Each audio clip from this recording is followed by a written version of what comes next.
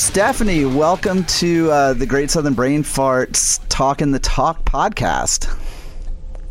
Hey, how are you? I'm doing great. It's so nice to finally talk to you. How you been? I'm doing well. Just relaxing today with the family, but overall, I'm always keeping busy. You know me. Oh yeah. You and I pretty much run the same operations, so I know what it's like to constantly be rolling like that.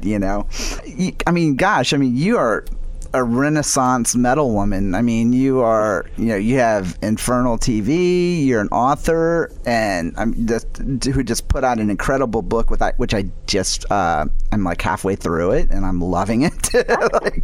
Awesome. And definitely want to kind of talk about all that. But, one of the things I like to do is I like to go back to the beginning. So like, if we had to get into the DeLorean time machine and go back to a young Stephanie, when did you discover metal? So I was 9 years old or something along those lines. Now, this was during the height of the new metal movement. I think Slipknot had just released Iowa. I know that they had already released their first album. I'm thinking, it was probably Iowa. It was around the time they released that album. And my brother found Slipknot somehow, and he fell in love with the band. And he tried getting me into Slipknot. And at first I was like, this is stupid. I don't like this. And I'll never forget how I finally got to liking them is he kept playing the song Wait and Bleed over and over and over again. And finally, it just stuck on to me somehow. Mm-hmm. And then that's also when my brother and I also discovered Korn, because Korn was gaining a lot of momentum during that period as well. Mm-hmm. And from then it's just I just kept digging into metal. I discovered all the classics, Maiden, Priest. I also discovered Pantera. That was a big milestone for me as well, because Pantera was heavier than what I was listening to at the time. So, being a little, 12-year-old thinking Walk was, the most badass song I've ever heard. And eventually that led me into befriending someone from my high school. And he, because I had, I was, kind of listening to the kind of generic metal stuff. And he was like, oh, have you heard of this band Death? And I was like, no, who are they? And he showed me Death, and I just, from there on, I was like, this is the greatest thing I've ever heard in my whole entire life. And now I have a very unhealthy obsession with that band. I have them tattooed on the rest of my life. I was about to say, being a friend of yours for a little while now on Facebook, I know your obsession with that band. Oh, yeah. Little obsession. Well, what's interesting to me too is that because obviously I'm older than you, and whenever I hear somebody talk about they got into metal when they were 9, when Iowa by Slipknot came out, I go, oh my god, I'm so fucking old. You know what I mean? But then what's interesting to me is that sometimes I find myself going into that kind of crotchety old metal guy, I'm a Korn like that. But then I'm reminded by a good friend of mine who was telling me, he goes, when I was growing up, the newest Metallica album was Load. He goes, so that's my first experience to Metallica. He said, your first experience to Metallica was Ride the Lightning.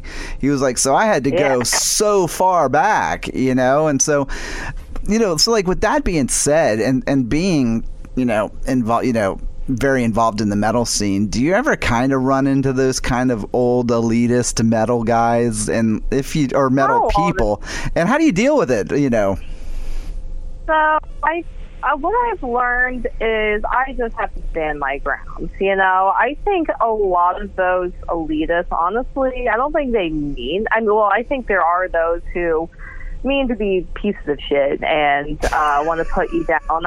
But I think the vast majority of them, they don't really want to. They don't mean to come off like that. They're just stating their opinion, but their opinion is very not, what's the term? It's, like, it's not one that I really wanted to hear, Like kind of judgmental, maybe?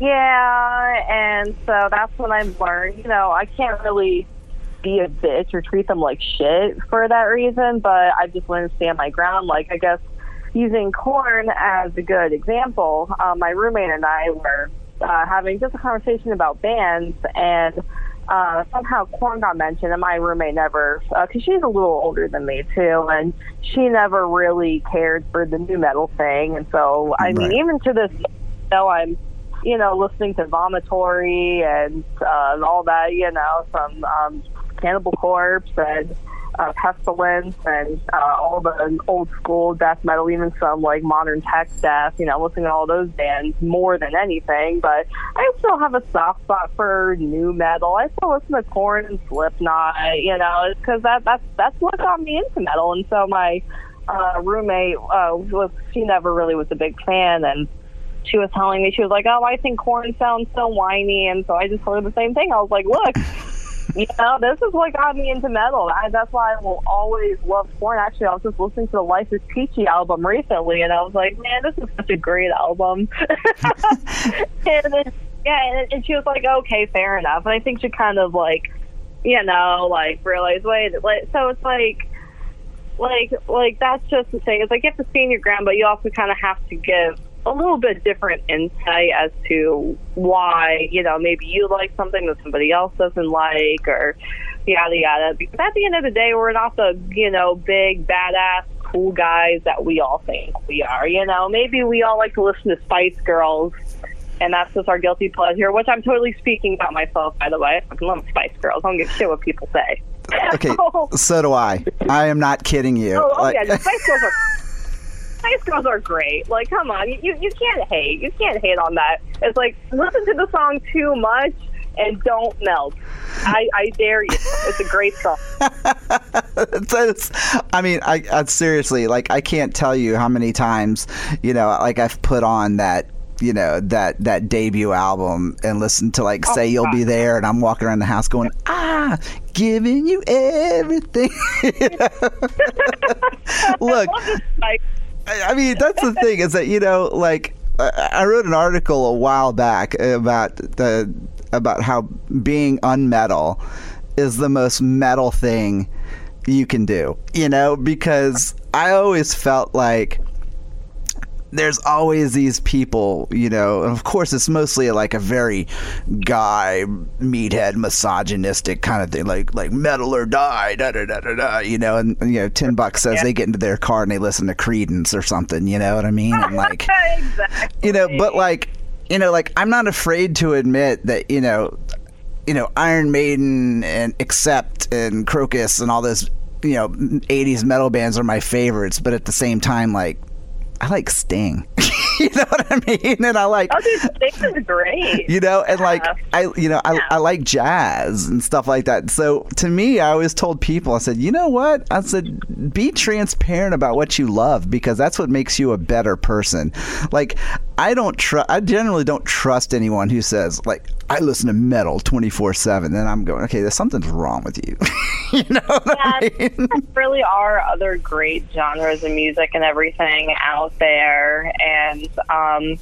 And you also can hear the similarities between different other styles of music and metal, too. Like you mentioned jazz. One of my favorite bands right now is Snarky Puppy.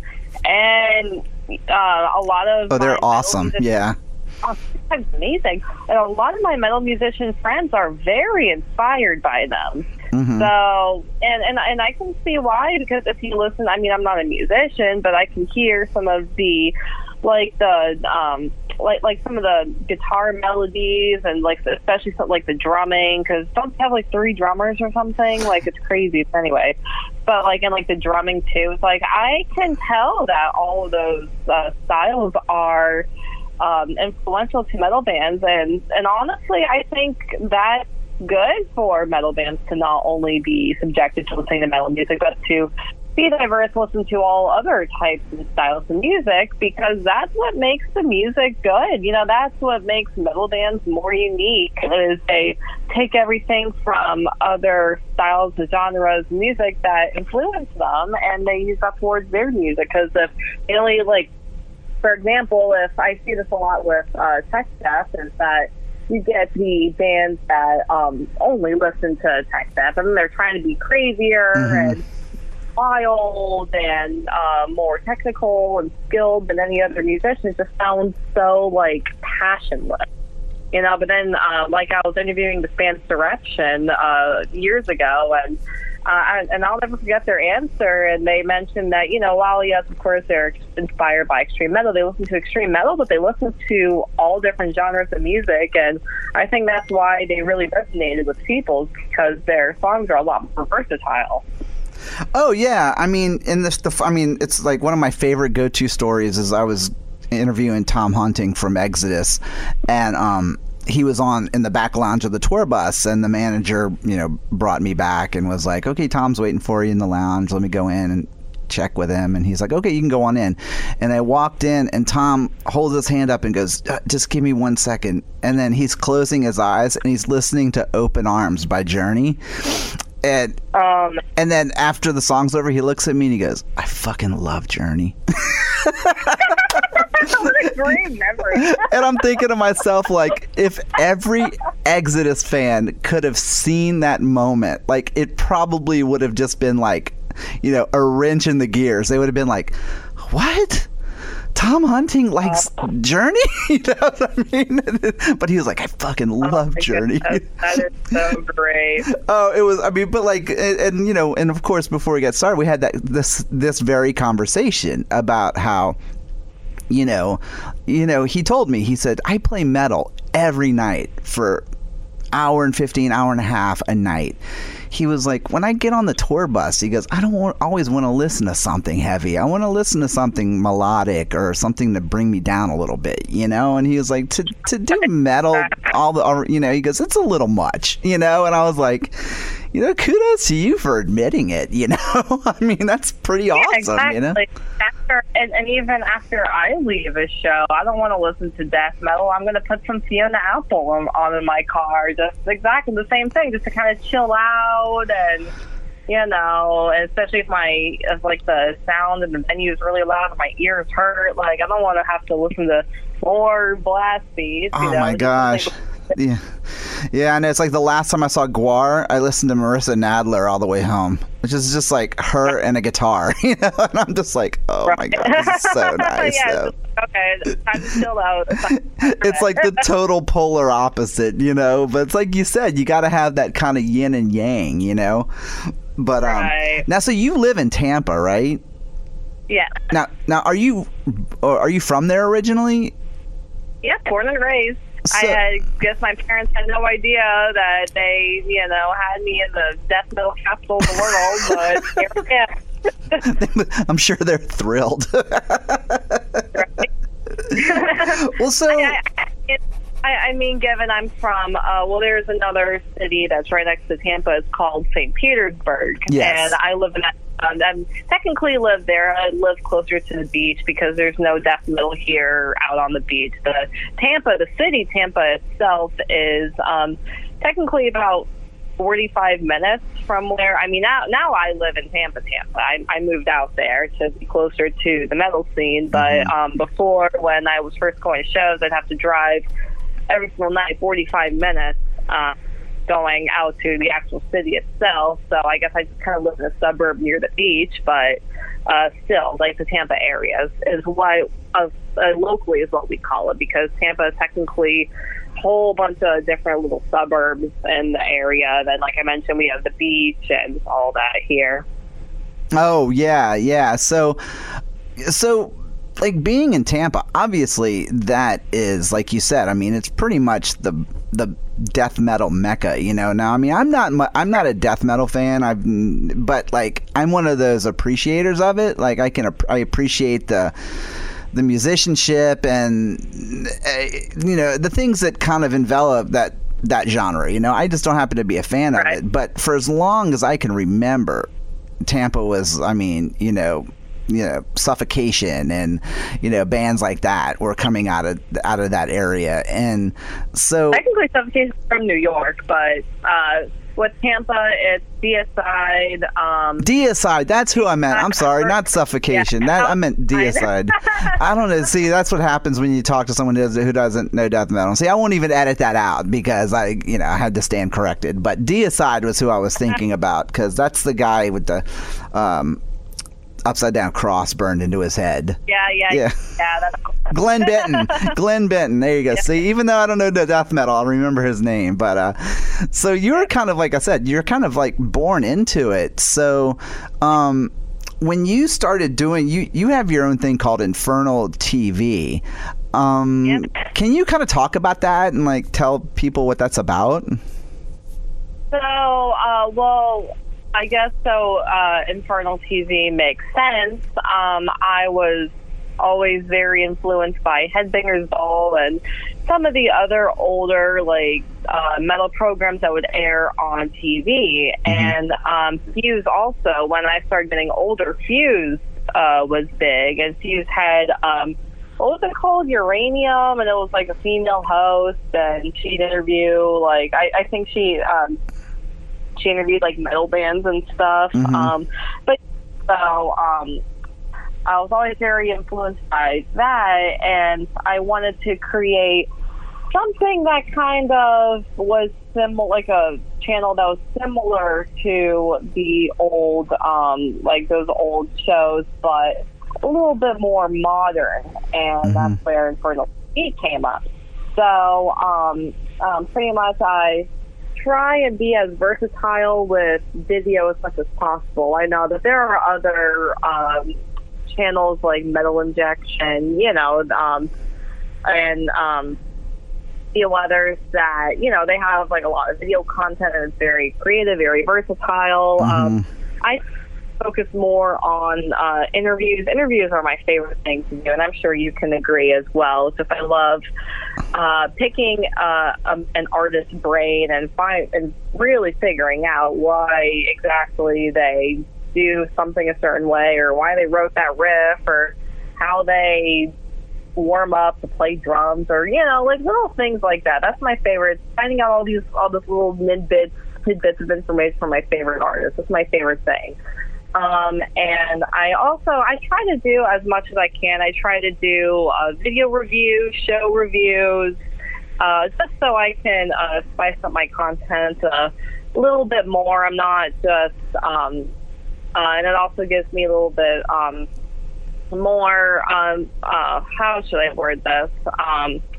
I guess more versatile content. It also helps me to improve my video skills, because I'm kind of like editing all of this stuff together, because I actually learned video through, technically a website that I was contributing to before I started Infernal TV, but through them is where I learned video stuff. I'm a natural writer, because and even when I started music journalism, I was writing for magazines, and then I got into video, because that's just where the industry is going for, music journalism is. That's what, and any visual base, for social media and all that. So I really fell in love with video through that, and but yeah, so yeah, I guess that's pretty much how I started Infernal TV. And I would like to have a lot more time to upload content more frequently, but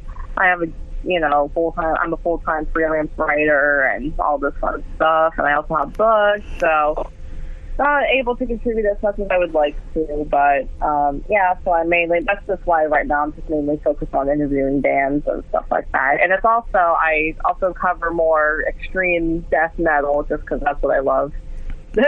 Yeah, no, it's so funny, because I've actually watched a good bit of your shows and stuff, and I've really, really enjoyed it, because like I said, or like you said, I'm definitely an interview / writer at heart, and I've always been, and the thing with interviews is because I got into it because I got so tired of watching interviews where the first question out of everybody's mouth was like, so how's the tour going? You know, and then I was like, oh man, you guys got to ask better questions than this. You know what I mean? And so, you know, and so I just really found myself saying, I want to ask the questions that I want to ask. And even if nobody hears this, at least I got to hear answers to all of my questions. And I've always been pleasantly surprised at the reactions that I get when I talk to people, and they're like, this didn't seem like an interview. I'm like, well, because it really was. You know, because I didn't have a Q&A for you. You know, it's like I just wanted to talk to you, you know. And but with that being said, with Infernal TV, like you said, it was more you know, you cover more of the death metal and extreme metal. Do you ever see yourself possibly branching out and maybe like expanding on it as far as going out into genres? Because I know with my site, I started off doing pretty much just metal. You know, it was just classic. It was like classic metal. It was, you know, new wave of traditional metal, like that kind of stuff. And then I kind of ventured in and kind of started covering some classic rock, and then some of the glam bands that I grew up with that I loved. And so I found myself kind of expanding on what I started out, you know. So do you kind of see yourself doing that, or do you see yourself being rooted in where you're at? I mean, I've done that before. I've LA Guns came through last year. I covered them. Dirk Schneider came here last year. I interviewed Sven, that's Udo's son. Oh, yeah. I've interviewed some power metal bands. So I definitely, you know, I branch out. But I think the thing with Florida scene is that, you know, we get a lot of the extreme metal, the death metal, the tech death, because that's really what does the best here. Mm-hmm. And that's also what I like the most. And but I mean, yes, I'm definitely am willing to expand as much as I can.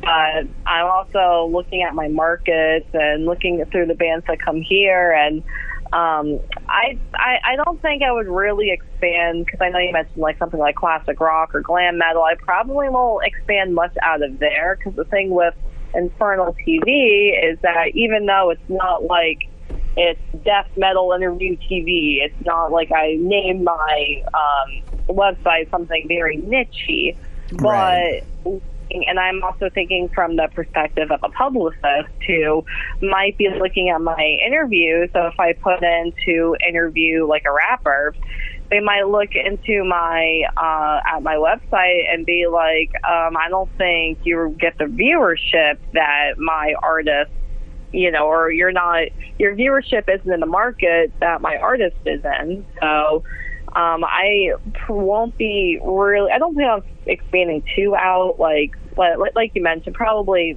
the most I would expand outward is probably like glam metal. Mm-hmm. Glam metal, even like not emo, but maybe like screamo, or maybe like the Warped Tour band. Oh yeah, that would probably be the most, because I've also interviewed Dollskin. You know, I've interviewed like more of along the lines of like modern rock or punk, or, you know, pop punk. But that's probably the most that I would expand, because I'm also, you know, I have to pay attention to my market, my viewers, and if they expect, you know, if they expect Infernal TV to interview Suffocation, then, you know, it'll be kind of weird if one of my subscribers, you know, gets a notification, oh yeah, you Infernal TV just interviewed a pop artist. You know, they'll be like, the hell? Why? You know? And that's so interesting, because when I'm thinking about Infernal TV, it's one of those type of things where, kind of like with the Great Southern Brain Farts, that you have to kind of work backwards. Like, you have to work from, okay, if this is the most extreme, what's the farthest I can go back without losing my audience, you know? And which is funny, because I think with my audience, you know, I think, you know, even the most current stuff, a lot of it tends to be, Swedish, Finnish psych rock, Graveyard, Just an Ancient One, stuff like that. And then even new metal, new wave of metal, like Striker and Holy Grail. So, working backwards from there, it's not too far of a shoot for me to go back to bands like you said, like, I don't know, Tora Tora and Dangerous Toys and bands like that, because in reality, like, the bands that influenced the newer bands, they were more from that era, if that makes sense. So it all kind of ties together. But like you said, you do have to have that kind of compression where you're like, okay, I can really only go this far without losing, the interest of my readers, And also because, with what I do full time as a freelance writer, I work in a lot of marketing and a lot of search engine optimization. And the one thing that you're taught is that you should be in a niche. And niches are very important that, of course, it's like, for example, with a blog. Like, it's good to have a general news blog, but how many blogs exist in that in that category? Like, and even something like Vice takes it a step further. They have individual websites for each niche, and they all perform amazing because, like someone who is a food person and, wants to see all this food content, they're not going to go to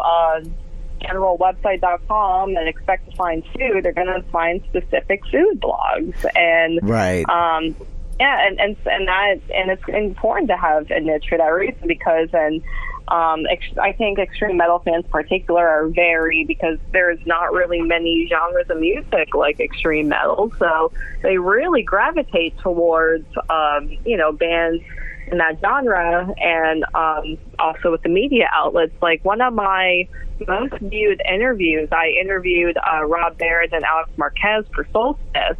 And Solstice is, one of my favorite bands, and a very underrated band. And that's kind of the band that started both Rob and Alex's career. And so not only speaking with both artists, but also them talking like when they were young kids and just kind of messing around, like really, kind of being in a band and all that was kind of new to the both of them, and just like hearing all their crazy party stories and everything and all their memories from back during that time, and also how both ended up going into Malevolent Creation, and then Rob expanding to Cannibal Corpse, and and that was probably one of still have thousands and thousands of views, and people comment all the time like, oh my god, this is amazing, I'm so glad you got to talk to both Rob and Alex and all this. So yeah, that's like to me, that's the payoff, because there's nothing cooler than when I post an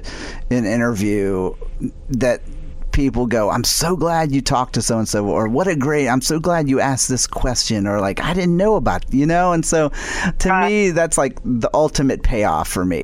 So you know what it's like, you know what I mean? Like when you get that kind of, I don't know, like that credibility from your readers, you kind of go, wow, okay, now it's worth it. Right, exactly. So earlier I mentioned that you're a Renaissance metal woman, of course, and of course it goes because, like you touched on earlier, that you're also a writer. You just recently put out your first book with Dissecting House. Yeah. First off, congratulations on that, because that, I know from being a writer myself, that is a grueling task. Oh, yeah.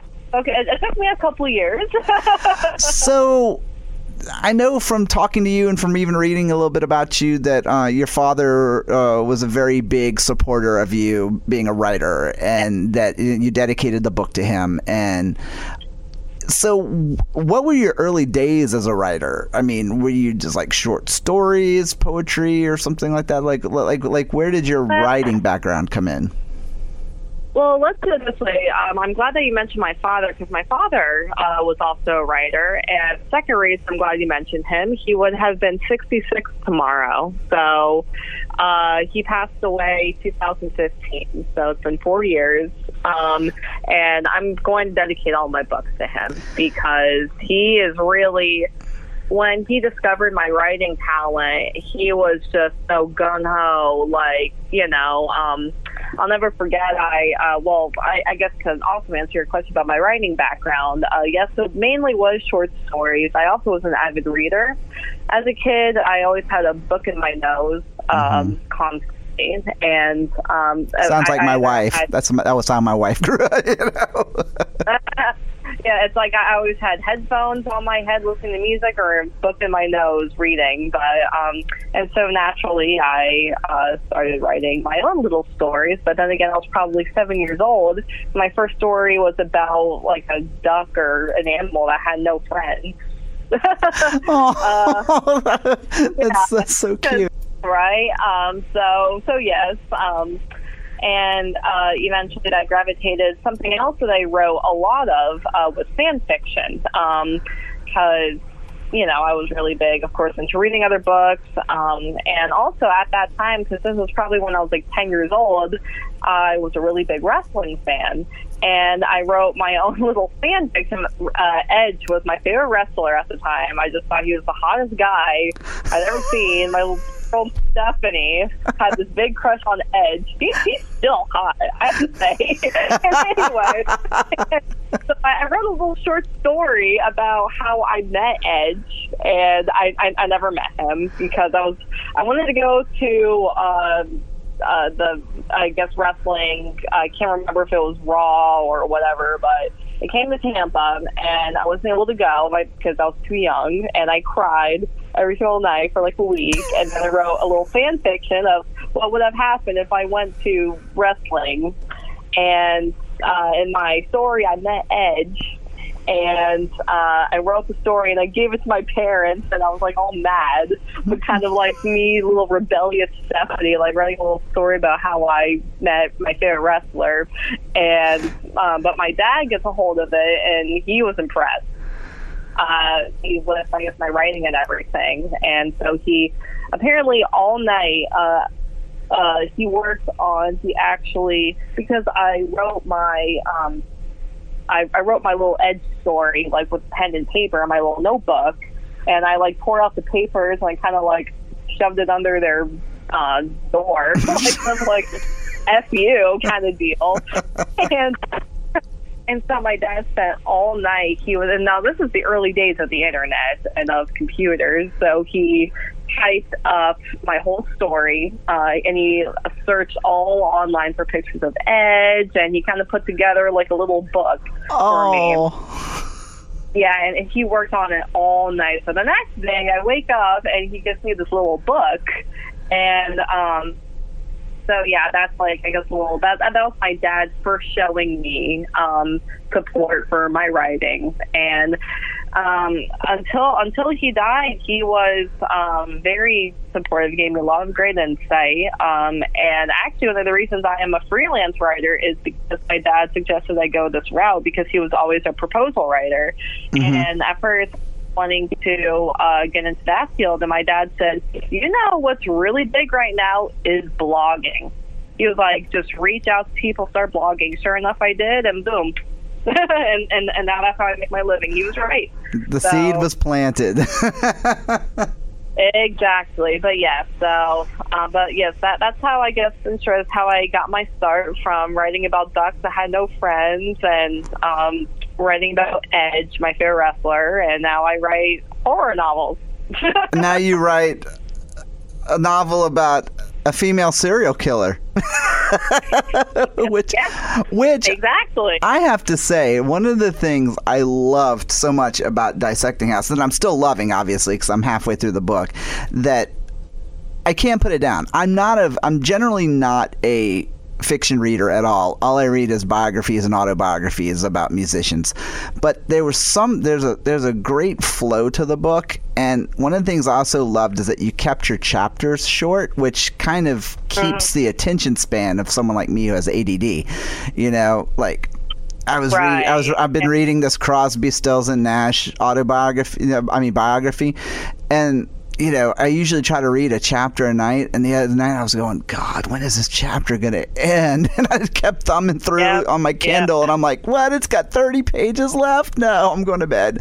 But I love the story and the fact that, this isn't something you hear a whole lot about. I mean, we're hearing more about it now with things like Netflix and documentaries, like with Evil Genius. I don't know if you saw that, but that was a great documentary of a. I recommended things, but I don't watch it, so I guess I will have to watch it. Oh, I mean, it's a great show. It was basically about this woman who just masterminded this like elaborate scheme to rob a bank, and she was the mastermind behind it all, and fitted this guy to go in the bank with an explosive like a collar that would detonate. Obviously it's a horrible story, but for someone like me who like is slightly fascinated by that stuff, I was like, wow, what a tough. I mean, but you know what I mean. And what I'm getting at is that for so long, when I was growing up, it was always, you hear about Richard Ramirez and you hear about Ed Gein and all the guys.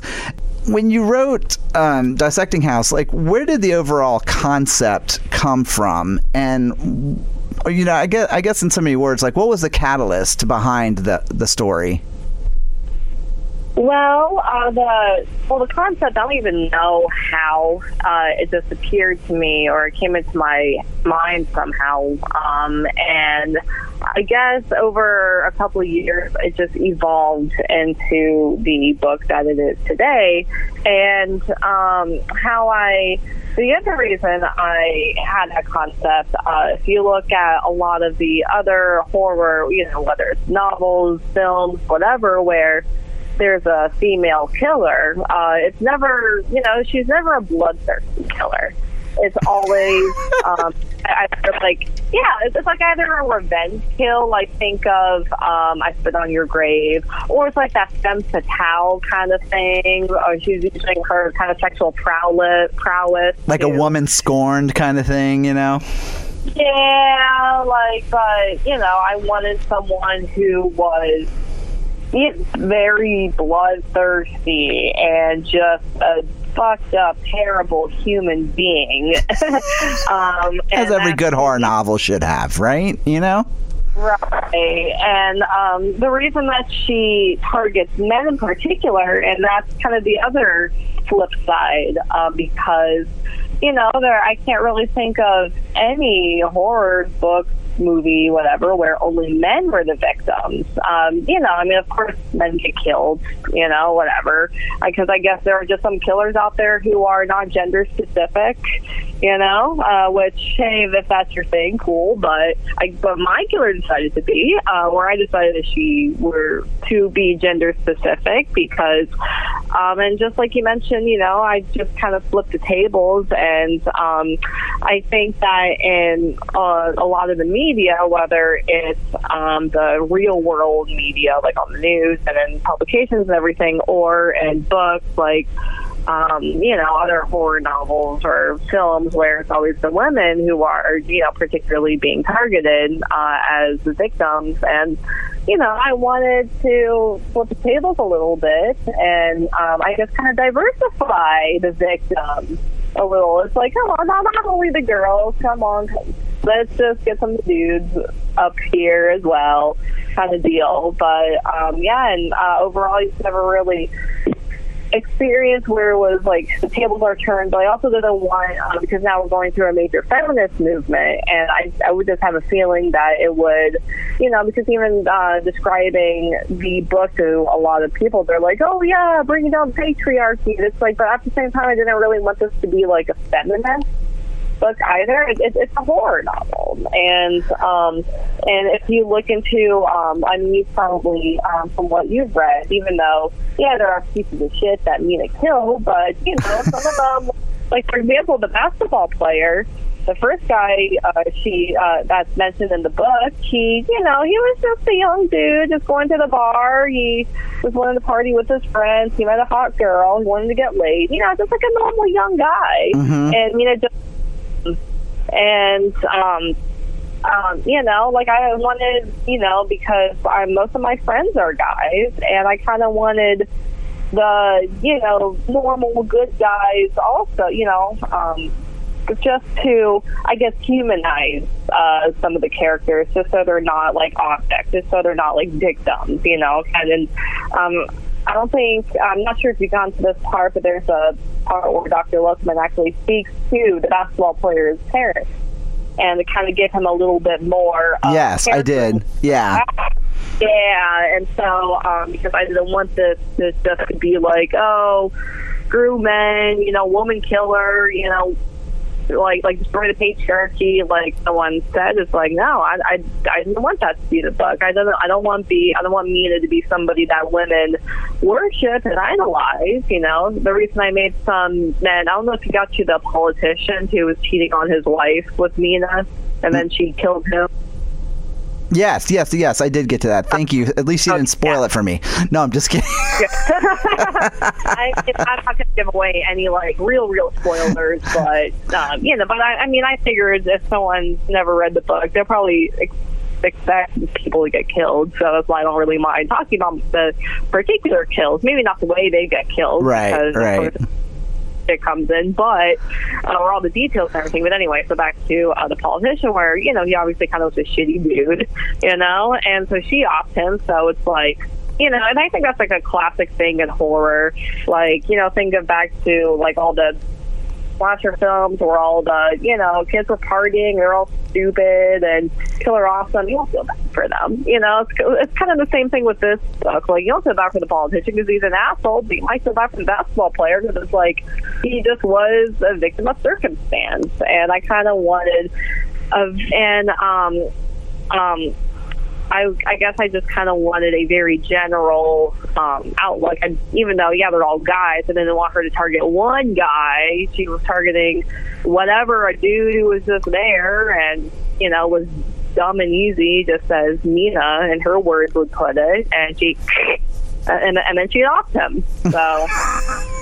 So do you think that in some ways, though, that you would hope that maybe some of the men that read this book would kind of read it with an air of caution and go, okay, you know what? I could be a victim. You know what I mean? The only reason I'm going to say yes and no to this question, because, you know, coming from a woman, like, we feel victimized in just about every single aspect of our society, you know, whether it's rape culture, because I was always one of the girls I was warned, you know, don't walk around looking slutty or else you'll get raped. You know, I was taught all of that propaganda. And, of course, you know, like you mentioned, some of the serial killers men who target women, and it's really only women who were given, don't go into a stranger's car, look behind you while you're walking alone, don't walk around alone at night, or blah, blah, blah, whatever. And men aren't really given that warning, or if they are, that it's not, you know, the same like as women are. And the only so that's why I say, the reason I say yes and no is because, you know, like, do women get raped and murdered and all that? Well, yes, but it's not as common as we think it is. If anything, women are more, you know, likely to get murdered by somebody they know, not just some random guy stalking them, you know, not just walking around to your car. Oh no, big old scary dude, you know. That doesn't happen as much as we think it does. Right. And so I don't want to give exactly men an air of caution, but the one thing I've noticed about a lot of guys is that are they a little clueless? Are they a little careless? Oh yeah.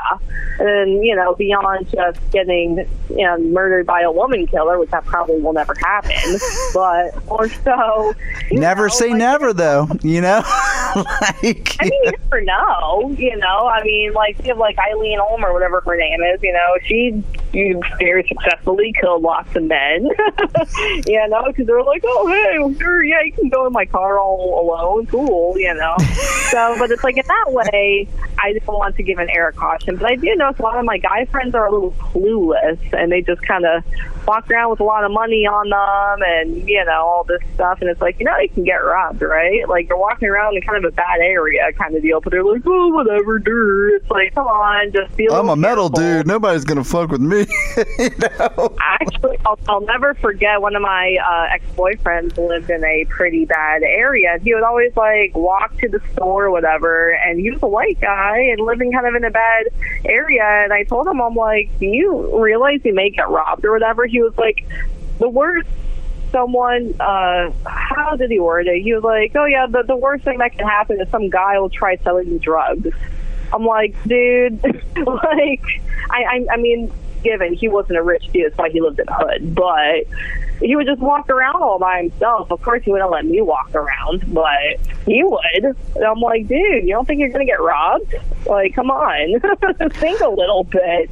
And, but I guess that's, like, I guess the other reason why I made men the victim is more, not like an air of caution, but just more so the disparity. Because if you look at some of these guys that murder is just like like go back to that basketball player, he's is a complete stranger. He doesn't know her, and he's all drunk and fucked up, and he's like, oh yeah, hot blonde girl, yeah, I'm gonna get laid, I'm a big shot basketball player, right? But do girls think this way? No, they're like, who the fuck are you? Why are you inviting me back to your house? I'm not gonna go. I'm not.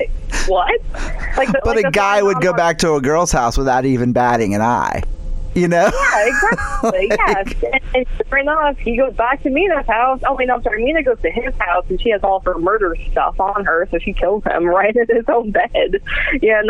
So, it's, I guess, it's more of a disparity between, men and women's mindset about who to trust and the decisions that we make and everything. And it is problematic in a way for us to be overly cautious and careful, but it's also problematic to be, overly careless, and I guess that's kind of what I'm trying to prove with this book. Well, actually, there are two points that I want to make from what you said. Well, one about how the chapters are short and how it's more flowy. I guess going back to my background as a blog writer, because I have been trained for years to write for the modern internet audience. And the modern reader who's on their phone scrolling through a blog, their attention span is shorter than a goldfish. So you have to write very short paragraphs, write very short sentences, and all, like, it's skimming material is pretty much how we refer to as in the blogging world, is all skimming material. Right. So, I think this is fiction writing has not caught on that yet, because everyone's used to the very long, big paragraphs. Like, for example, I'm reading Lovecraft now, and I haven't, because I have a couple different anthologies of his work, and I purchased one from the local bookstore, and then I lost it and found it. I was like, oh, cool, Lovecraft. So I've been reading it, and I have not touched the Lovecraft book in years. And so his, because I love Lovecraft. He's one of my favorite writers, one of my biggest influences. But even reading his book, I'm like, oh my God, just get with the program. What the hell? Oh, Lovecraft and Poe were like my two favorites, and they were both kind of that similar thing where you're like, oh my God, yeah, really? It's like his stories always start out great, because it's like, I have never experienced such an abominable creature. I'm like, oh cool, what is this abominable creature? I want to learn all about this. And then it's like, and then it just cuts down to, oh yeah, so I had a dream and I was walking around, and I'm like, oh, come on. And then it's like at the very end, then you get who the fuck his creature was and everything. But the whole time I'm like, oh my God, dude, come on. Like, come on. And I think a lot of writers, maybe back then that was fine to write like that, but now it's like, ugh, So I think a lot of them back then were jacked on heroin, and they were just nodding off, and then they'd wake up and they would just write more. You know what I mean? So it's probably, yeah, probably.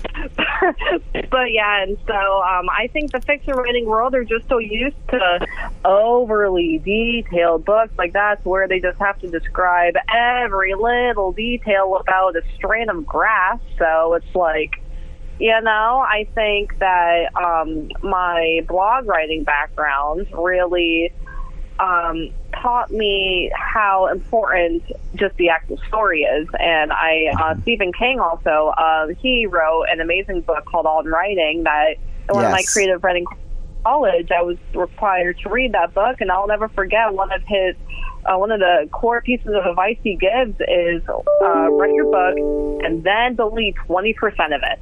Because all of that is useless information. Anything that's useless, fluff, is what we call it in the blogging world. Anything that's fluff, get it out. It's pointless.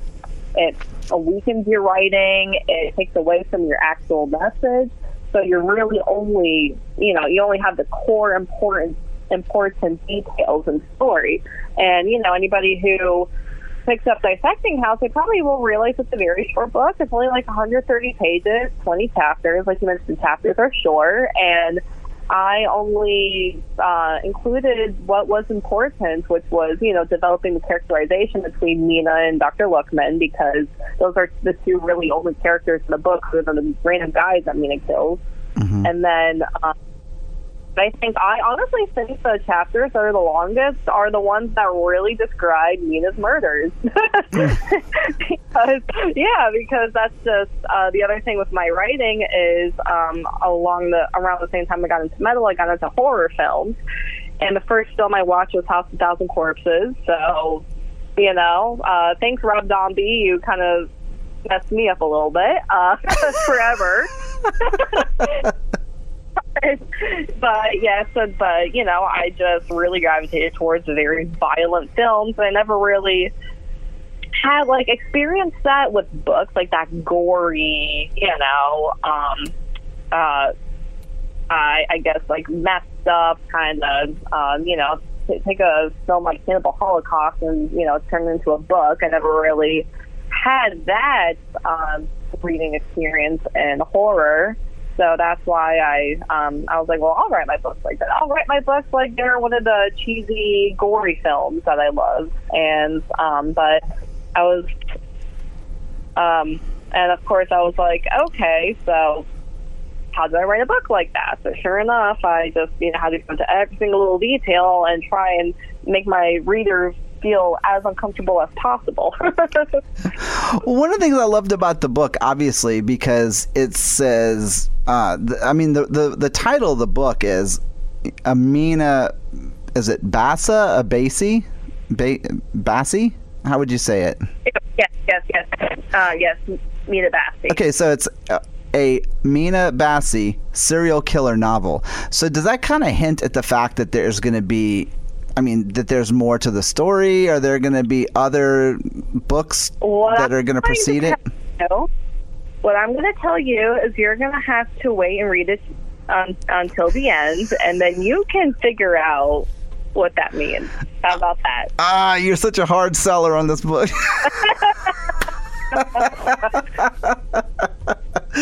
So first off, thank you so much for doing this. It's been such an awesome time talking to you, and obviously our first time really talking. It's been cool getting to know you and getting to hear your story, which is one of the things I love the most about this. So, thanks for taking all your time to do this. I really appreciate it.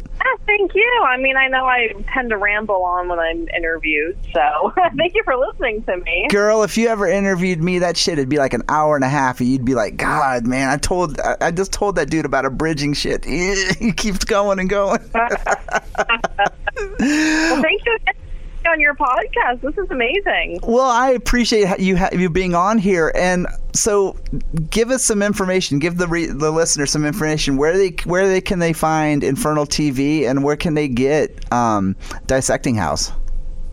Okay, so you can find Infernal TV. It is www.infernaltv.com. That's the website, very easy.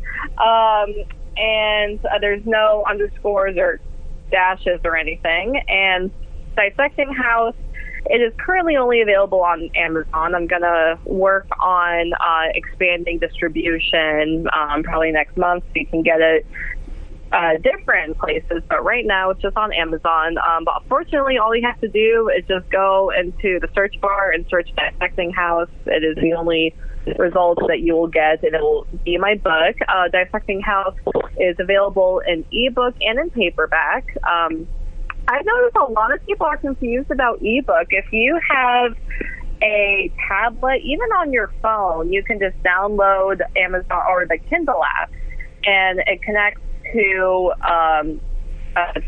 the Amazon ebook. But if you do prefer holding a physical book in your hand, then yes, you can get Dissecting House in paperback as well. Yeah, old guy like me, my eyes, I mean, I'm already on my second pair of bifocals, so the Kindle has been a godsend, if there's such a thing, to me. Yes.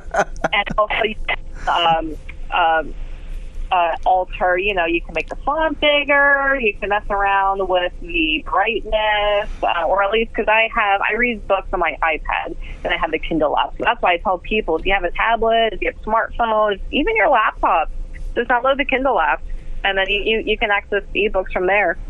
Oh, and I love physical books myself, and like I said, I'm definitely going to get one because I want you to sign it for me, so... I will. Well, Stephanie, thank you so much for doing this. It's been a blast talking to you, and good luck with the book and with Infernal TV, and I know this isn't the last we'll hear from you. Awesome. Well, yeah, I was going to say, please expect to hear more from me. Please expect more books, more badass metal interviews. And thank you again for having me on the show. This was so much fun. Absolutely. Absolutely. Well, thanks so much. And look, you have a good rest of your day. All right. You too. Bye. All right. Bye. Are you